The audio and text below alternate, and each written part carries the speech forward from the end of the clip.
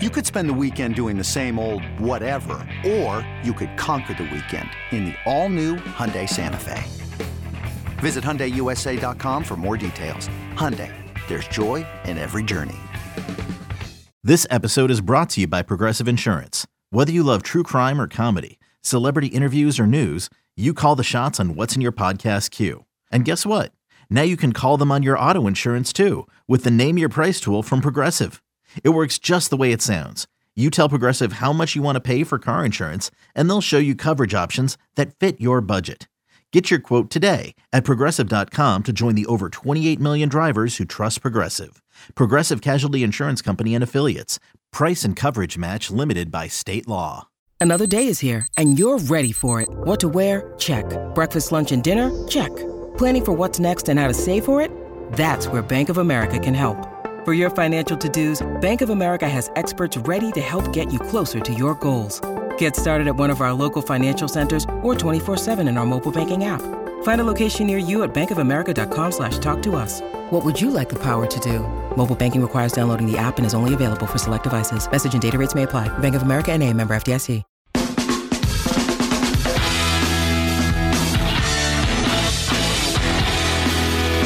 And we're back on Inside Black and Gold. We're going to dive into the mailbag. I'm Jeff Nowak. He's Steve Gillick. If you haven't subscribed yet, please do that.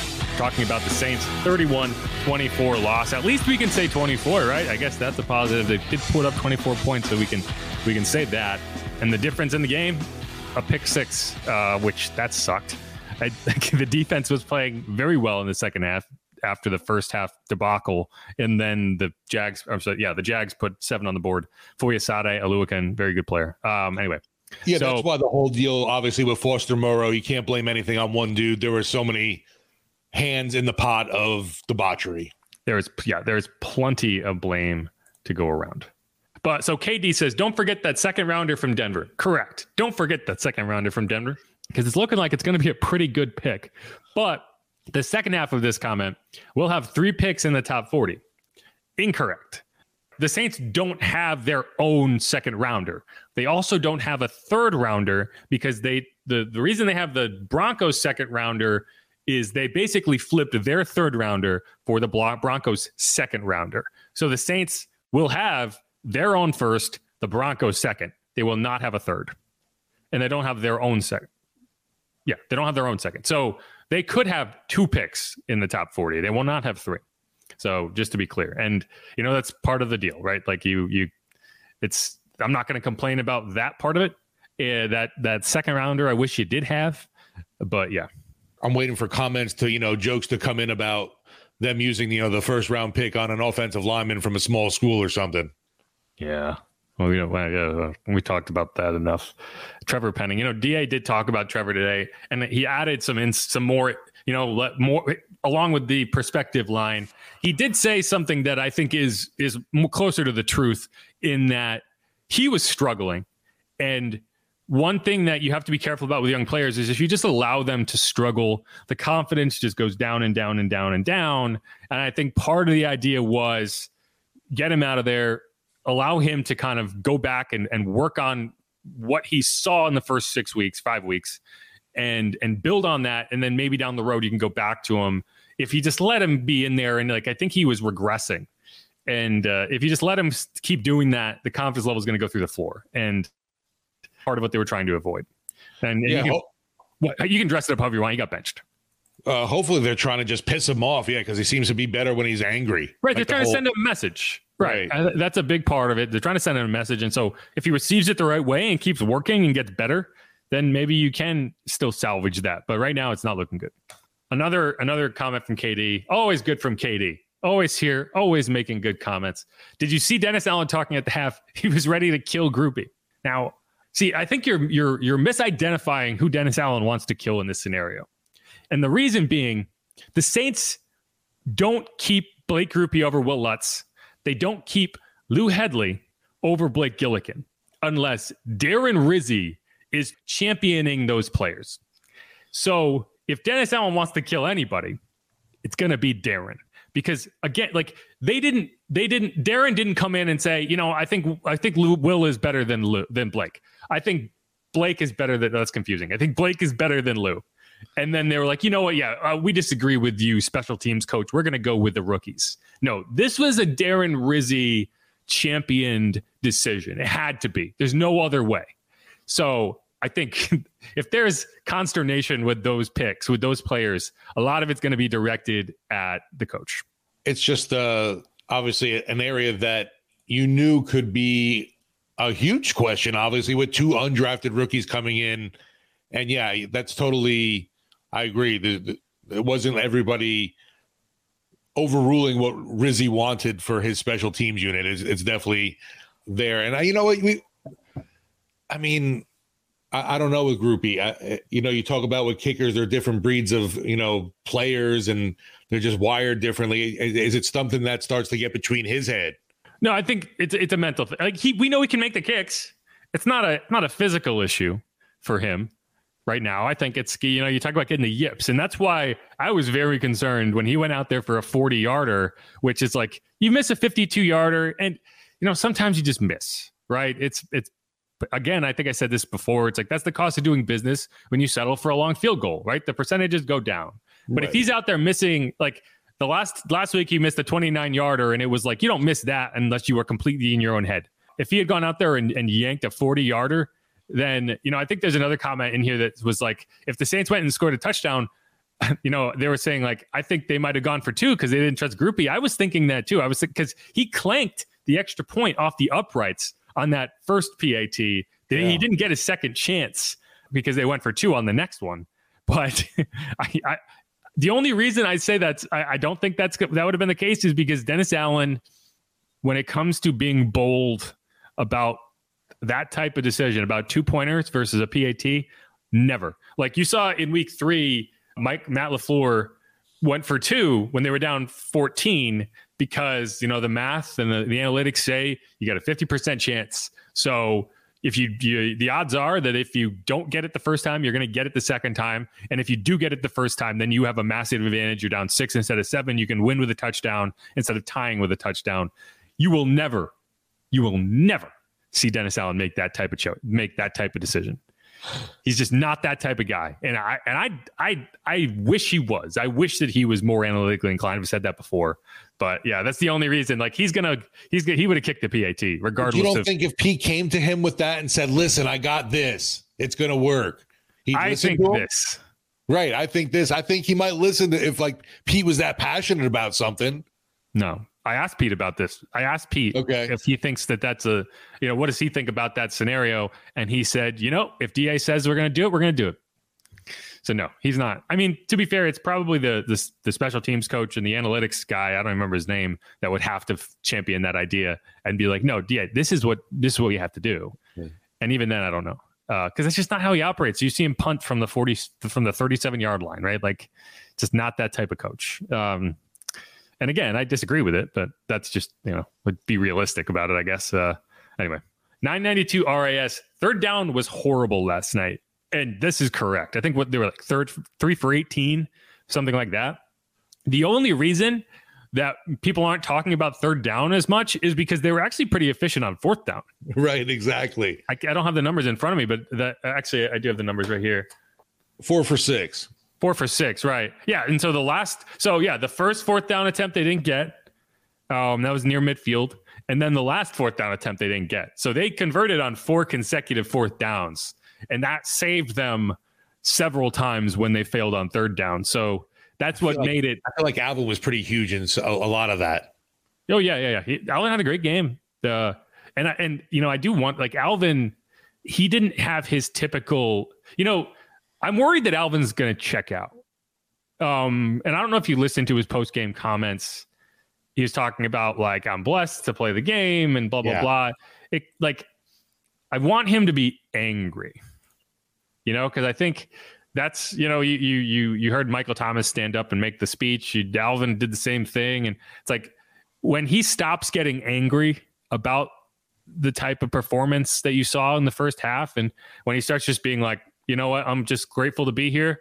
To me, that's like a sign he's checking out, and I don't want to see that. So I'm worried that the longer this goes on, the more you're going to get that from some of these players, which is like, you know what? I mean, how long am I supposed to pretend this is like, the status quo when it's clearly not. Yeah, he even mentions like, it's cool. I got my daughter. I'm blessed to have her. Yeah. And I mean, that's true. I do think that's good perspective to have. But, I think he's a guy who has to be this is not going to stand guy. And hopefully he doesn't lose that. But, I don't know what was the deal with the scarf. That was kind of strange. It almost feels like, it's like, well, there's only so much I can do or say. The message isn't getting through. I'm going to continue to do me and enjoy my life because I know I got it good. Yeah. Here's Carl Markey. Mark says, Sean would have benched Olave last night. DA is running an undisciplined team. Sit Olave, give A.T. Perry a shot. And, I don't know. I mean, Sean never benched Brandon Cooks, and Brandon Cooks was always kind of Well, you got just traded out of town. He did trade him. Right. He did trade Brandon Cooks away. And to me, that's kind of what I think that you gotta get this thing pointed in the right direction as far as Olave is. I don't know if, you got to do something, but I don't disagree with this. Let's get Derek Carr, Chris Olave, and the gang go to the go-kart track and everyone have a fun day. Yeah, maybe some mini golf. Yeah, some team bonding exercises. Maybe they need to get the ping pong table back in the locker room. Obviously. Maybe they need to get the ping pong table back in the locker room. Maybe that's the key. But right, the extra basketball net has just caused more strife. Yeah, it's just not getting the job done. No. Jack Hunter. We shouldn't even talk about defense. We scored 1 touchdown and gave the other team 1 touchdown, so we did nothing on offense. They scored 2 touchdowns, to be fair. But no, I mean, like I've said this before, it's not fair that the defense has to carry this team, but it's supposed to be that type of defense. So I am going to be hard on the defense because the way they've come out the last 2 games, and the players have said this. It's not me saying this. The players have said they basically came out flat. They didn't make adjustments in the second half against the Texans, at least not any major adjustments. It's not like they changed the scheme. They just played better. And I think that was the same thing against the Jags. I think they did make some adjustments to not get outflanked quite as much. And that's why you didn't, and you talk about the lack of pressure. One of the reasons you can't get pressure is because you're trying to contain as opposed to get rushed upfield and get beat inside. So, yeah, I mean, but I'm going to keep talking about the defense because that's the only way this team has a chance, in my opinion, of making the playoffs, is if this defense gets on a roll the way they did in the second half of last season, and the offense can find its way to get its head above water. To me, that's the only way. No, you're dealing with some, a lot of your main guys are a tad banged up right now. I know, no excuses. We saw the Jacksonville offensive line was hurting as well. We couldn't take any really kind of advantage of that. But, we know Cam's dealing with injuries. DeMario's dealing with an issue in his knee that he even said I had like 0% chance to be playing in this game. But miraculously was able to, by the grace of God, according to him, able to, play, able to even suit up and get on the field. And then also even Tyrann Mathieu hurting right now too is another one of your big veteran guys that, I mean, just on all levels, front, middle, back, you're kind of banged up there and not 100%. With threats to our nation waiting around every corner, adaptability is more important than ever. When conditions change without notice, quick strategic thinking is crucial. And with obstacles consistently impending, determination is essential in overcoming them. It's this willingness, decisiveness, and resilience that sets Marines apart. With our fighting spirit, we don't just fight battles, we win them. Marines are the constant our nation counts on to fight the unknown. And through adaptable problem solving, we do just that. Learn more at Marines.com. Yeah, I mean that's probably partially contributing to the getting outrun at every level part of the equation. But yeah, here's one comment from Carl Markey Marks that I think is not necessarily accurate. He says our D line is the oldest in the league and it's showing more and more every year. I don't think that's true. I think maybe that was true last year when you were relying on David Onyemata and but I mean you're talking about Cam is obviously 33, 34. But and the other guy that's older than I thought he was is Nathan Shepard. He's actually 30, but he's only been in the league for like 5 years. So he contributes to the age. But I mean, beyond that, Colin Saunders is 27. Brian Brzee is 22. Malcolm Roach is 25. Tano Passanio is 29. Cam. Carl Granderson is 26. Isaiah Foskey is 22. I mean, I don't think the age is the issue there. I mean, shout out to Carl Granderson. Always the dude's efforts always present. I love it. Yeah, I mean, you have two rookie defensive linemen. I don't think that I think that you are younger now than you have been. on the defensive line. So I don't know if that's necessary. Just from a factual perspective, I don't think they have the oldest defensive line in the league. I'd have to look around and find that. I'd be very surprised if that was the case, considering you have multiple guys in their early 20s in that group. But no, I mean, Cam, I think you have to start looking at more of a rotation as it pertains to Cam. I think Carl, you can probably rely on and say, yeah, he's still in that peak level where you can trust him to be, a 95% snap guy. But, I think Cam is at that point in his career where, I see him just trying to chase people down way too often. And the problem is Isaiah Foskey is developmental and he's not quite where you want him to be. But Tano is a good athlete. Tano is probably the best athlete in terms of that group. And I'd like to see him get more action. So I don't know. The defensive line is something, but if you're stuffing the run, you can live with a lot of that because not every team is going to be able to beat you to the edges of the field the way the Jags are. So I think you just need to be a lot more careful in these matchups against these speedster teams, which there are, not every team is, but there are a good number of teams with very good speed. And so you just have to game plan. I don't know if they had enough time this week to really come up with a great plan for how to handle some of this team speed. But with Cam too, it's hard to imagine taking such a legend for this team off the field. I understand. Yeah, he's getting up there in age, obviously, but yeah, using less of Cam will save him more. Yeah, I'm not saying you take him off the field in terms of like you're still I still think you use him like maybe 75% of the snaps. Just not. I don't think he's a 90% snap guy anymore. But he wants to be, obviously, too. Oh yeah. No, that's the problem. Is you're gonna have to convince him that's a good idea, and that's tough. He's the team leader. Yeah. Right. He's looking at DA going, why would I come off the field? And 34 years old, even at 34, he is still a very good all-around defensive end. I just think in some of these matchups, especially the fast teams, and Justin Pasquale points out here, it's speed and a mobile QB absolutely make our defense look vulnerable. And I think that's where, maybe in those matchups you utilize Isaiah Foskey and you let him spy a little bit, right? You don't necessarily rush, but you use him to be that flanker. And so, yeah, I think you do need to start looking at some of that with Cam. Jack Hunter says, my Saints flag is upside down and at half mast because this team done died. I don't have any take for that, but that's quite dramatic. Leo Addy Chase, rare positive. I think this was the best the O-line played all season with Pete getting pushed around.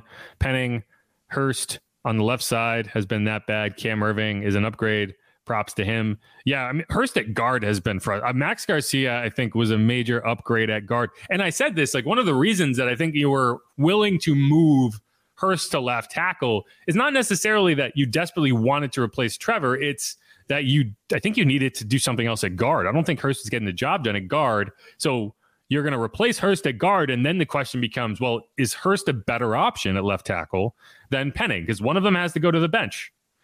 And once you made the decision to send Trevor to the bench, I think the die was cast. And from there, you just said, okay, I guess we're going with Andres now. But I think Max Garcia has been a bright spot the last 2 weeks. The O-line definitely a surprise considering, the shambles things look like going into the matchup. And it definitely seemed like the Chicken Little situation of the sky was falling going into a game against a team that likes to be known as Saxonville. I always think of it as like Saxony, like an old English town, which they could be heading to. Who knows? Yeah, it's true. Yeah, there you go. Good connection there. Right. Here's LVP. We were kind of talking about this earlier. Breeze was a coach on the field. No Moss on this team. I don't know what that means. No good on this team. No Moss. No Moss. No more. No more. Yeah, no more. Yeah. Okay. It's Spanish, in case you're wondering. Like who was it? The boxer, the No Mas boxer. Was it Roberto? Duran? Yes, Roberto Duran. Yeah, No Mas. Okay. Yeah. Anyway, No Mas. Yeah, but no, and I think like when I'm critical of Carr when he's coming off the field, throwing a tantrum, because that's what it was. That's where it's like you need him to hold people accountable, but that's not how you do it, right? Like that's just going to piss people off. And you're not going to get the best out of players when you're showing them up on national television. You're just not. And and Carr admitted that, right? Like he came out after the game and said, like, I need to be better about that. And he does. But like he's an emotional guy and it has gotten the best of him. And I just don't think that you can't be doing that. Like I'm sure he's getting it. Yeah. For me, it's more of I understood where it was all, like I said, that bubbling rage was coming from, and yeah, it just happened to spill out. I don't think he's done that consistently all season, though, huh?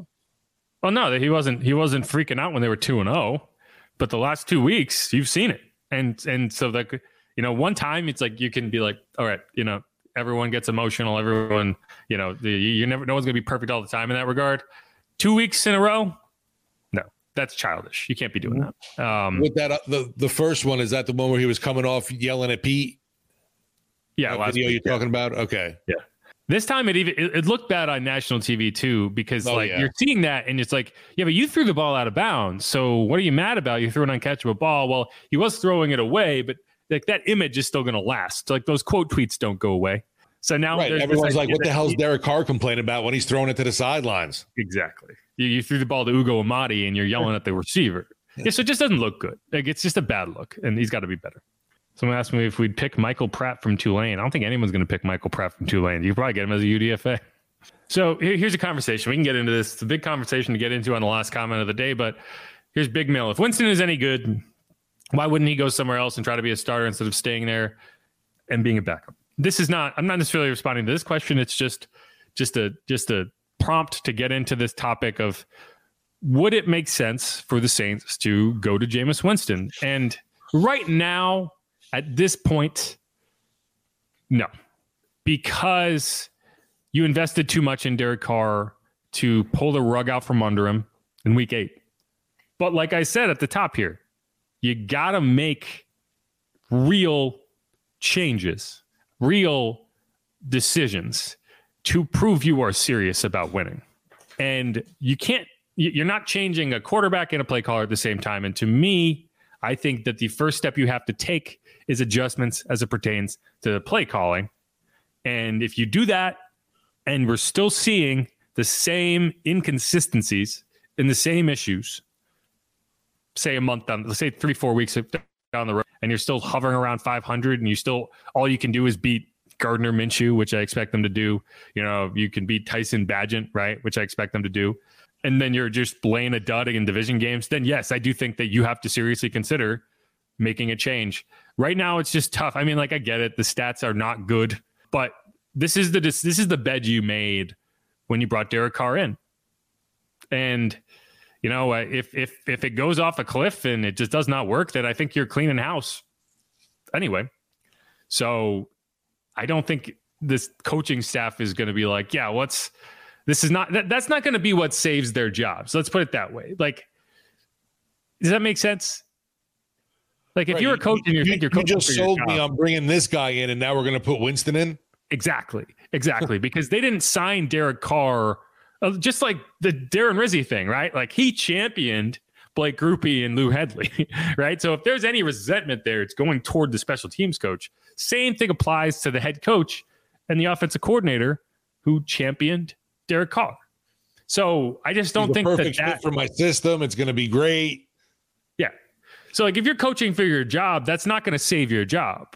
Now down the road, maybe it's just like you're desperate and you just okay, we got to do something, and I don't think you're there yet, right? Like you're not even halfway through the season. You're one game under 500. You win 2-3 games in a row, and all of a sudden you're moving and you're in the right position. This is still an easy schedule. Like you're still not looking at this schedule and saying, oh, it's this is something that they cannot get wins in. But yeah, I mean, I just don't think that's where you're at right now. But you are a lot closer right now than you were 2-3 weeks ago. So I'll put it there. Yeah, there's no way in hell I think they make that switch to Winston at all, unless it was going to be due to an injury, and we saw that didn't even happen. Yeah, that's a good point. His shoulder was not in great shape that week, obviously, and they still trotted him out there. Yeah, no, this coaching staff is going to do everything it can to make things work with Derek Carr, right? Because once you sit Derek Carr down, no turning back. You're not going back to him, right? Like you brought this guy in. It's just not like if the locker room gets toxic and you don't think you have any other option, that's one thing. If you're just doing it to say, it's like, remember, if you remember Eli Manning's one of his last seasons, they tried to bench him for Geno Smith, and you could say Jameis has a better pedigree than Geno Smith, but right. I think they're similar players when it comes down to it. Your first round picks, they got a chance with their original team, and then they kind of got put out to pasture, and they kind of just had this backup role. And when they tried to do that, and obviously Derek Carr and Eli Manning are not good comparisons in terms of, Eli Manning was a legend in New York. Derek Carr is this kind of freelancer that showed up in New Orleans this year and has no, built-in trust from the fan base.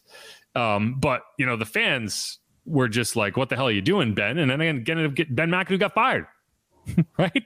They ended up putting Eli back in and firing Ben. And I think that's just a situation where it's like they didn't bring Geno Smith in there to be the future starter. The Saints don't view Jameis Winston as the future starter.